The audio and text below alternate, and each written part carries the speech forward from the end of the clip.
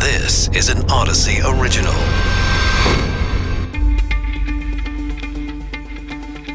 This is Coronavirus Daily. I'm Charles Feldman from the KNX Odyssey Studios in Los Angeles. And I'm Mike Simpson. Johnson & Johnson was supposed to be the game changer in allowing us to hit the gas pedal on the vaccinations because it's the one dose, right? Instead, manufacturing problems, and we expect a sharp drop in the supply. We told you about a new double mutant COVID variant, but it doesn't necessarily mean we need to start panicking, at least not just yet. I'll postpone my panic. If we learned anything while being cooped up, isolation is not fun, excruciating for some. That's why dating apps and matchmaking services are expected to boom in the post-COVID era. The pandemic has created a different kind of monster, Zoom zombies, and they could pose a lot of danger for themselves and other drivers on our roadways. But let's start with the vaccine supply bottleneck.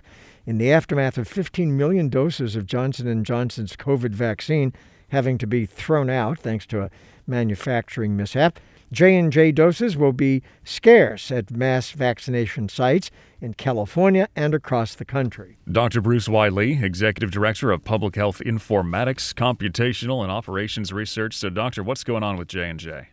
Yeah, again, one of the challenges has been a lack of planning in 2020 leading up to all these issues like production and supply chain, et cetera. So, if we look at the summer of 2020, that's when the Moderna trial and the Pfizer trial started. And in September was when the Johnson & Johnson trial started. There should have been a lot more planning and a lot more transparency in terms of how the vaccines were actually going to be produced and then delivered via the supply chain, because these are not small issues. And when it comes to production and the supply chain, that also includes, making sure you have the proper processes to make sure the vaccines are produced safely and how that's actually going to be followed and inspected. And so if we have a situation where a production facility wasn't really producing, the right batches, there should have been procedures in place to prevent something like that.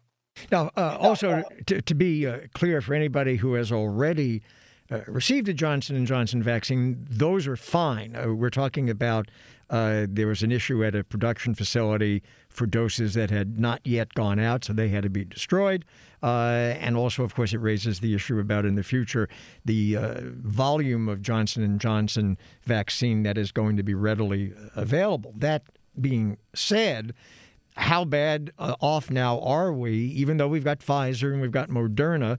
We don't have AstraZeneca yet approved in this country, and maybe even if it is because of some, as you know, recent controversy with that vaccine, that may be an issue.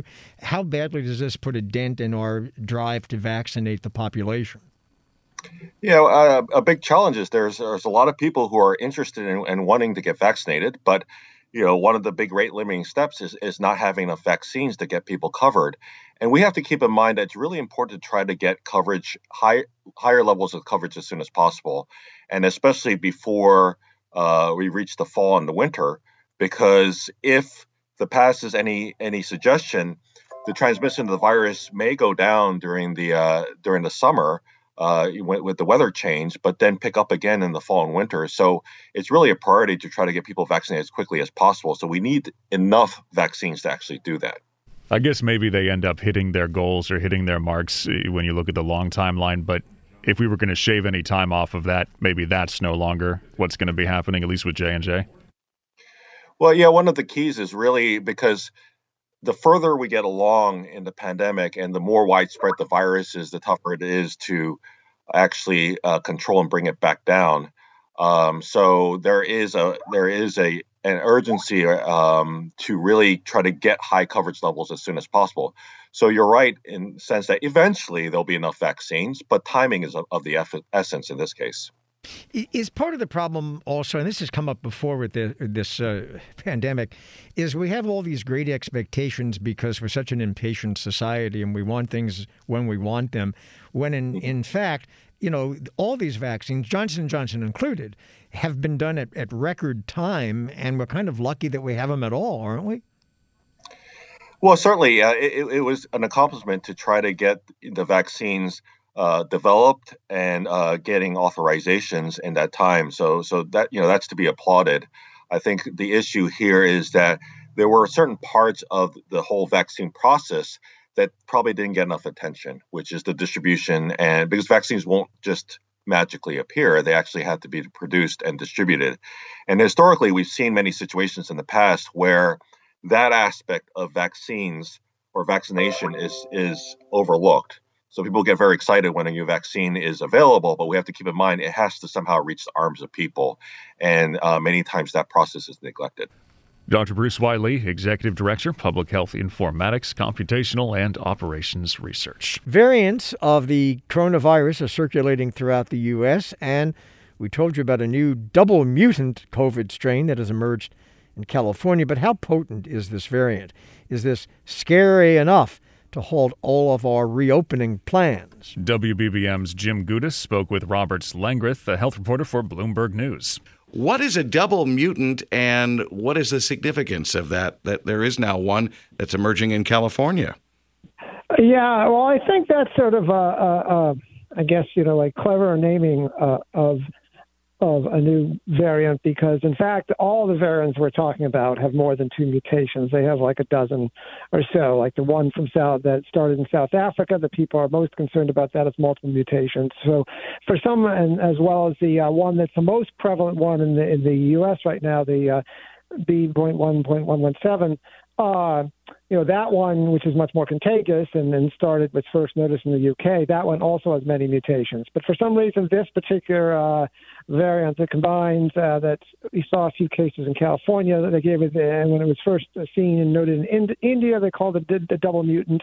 So the naming of this one is particularly dramatic. But in fact, all these variants we're talking about have multiple mutations.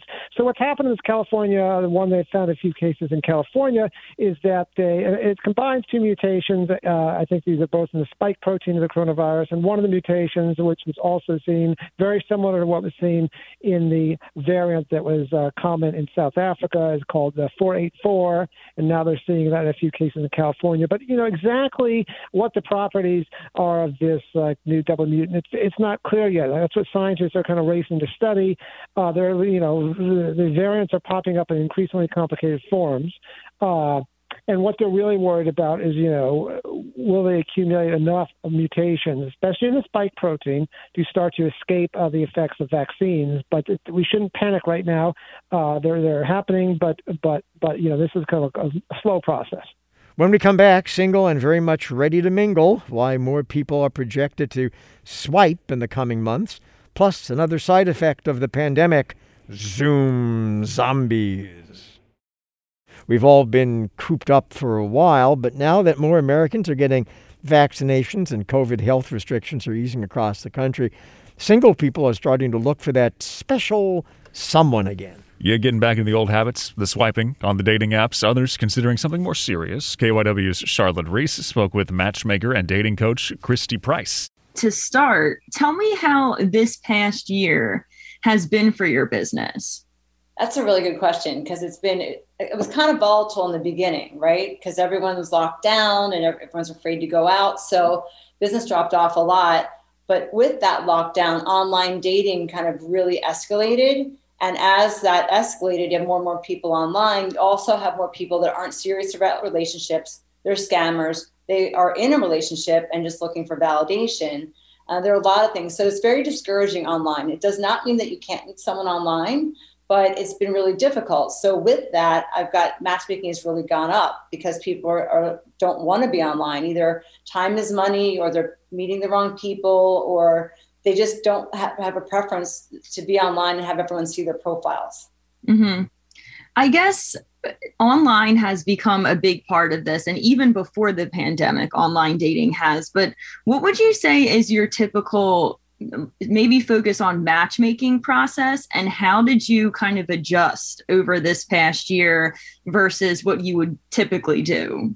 That's a really great question, because I used to recruit at events and have events, and that's kind of how I get people to build my database. So now with the lockdown, we can't do events, and people would meet there. So now we're doing a lot of instead of in-person meetings, because I used to meet everyone in person as well before I'd work with them. So we do an initial consult. So everything's gone to pretty much online for me as well, in terms of meeting people on Zoom instead of in person, depending on people's comfort level.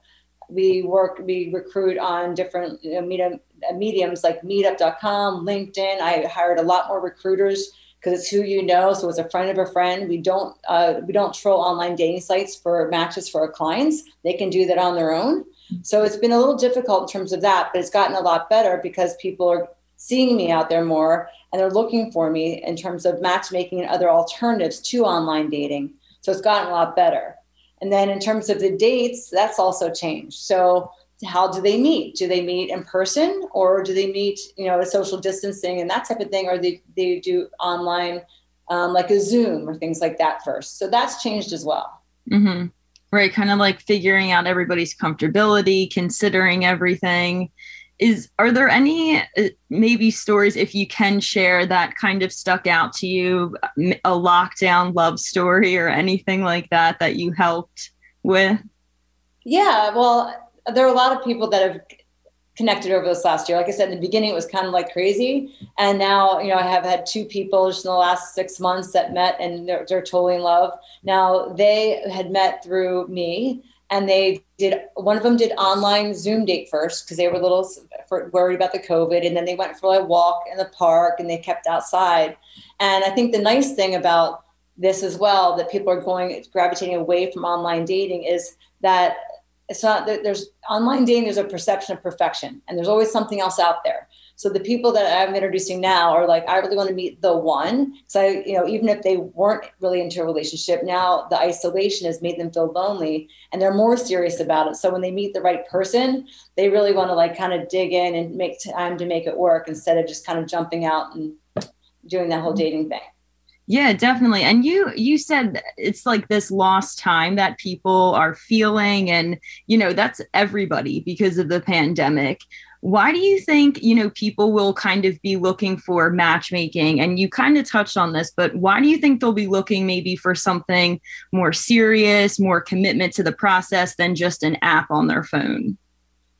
I think because it has been isolating. So a lot of people, the people I work with, so before I do matchmaking, they have to really love the life that they have and they're over their ex. I do coaching to kind of get them through that. So if they've been really happy with their life as a single person and they're like, I'm really not that single, this lockdown really isolated people. And that's not normal for humans in general. So it really made them think twice about where they are in their lives in terms of their career and their life and their relationship goals. So I've been super busy the last 6 months in terms of people that are like, I really just want to meet somebody. I realized that I don't want to be alone. Before I had all these friends, and even still, it's a little difficult to hang out with friends. And they really stepped up their game in terms of wanting to make that a priority for them. Mm-hmm. Have you seen a difference at all in the people that are coming to you, whether that be age or, the readiness for really to jump into something? Yeah. So it's been a different changes. So I've always worked with age ranges from 20 to 60s. And this last year, I've had so many more 20s and 30-year-olds that are coming to me. They're like, look, I don't want to do online dating. People don't know how to date in that age range. Men don't know how to pull the trigger and make a plan. And that's not all men, before I offend some of you great guys out there.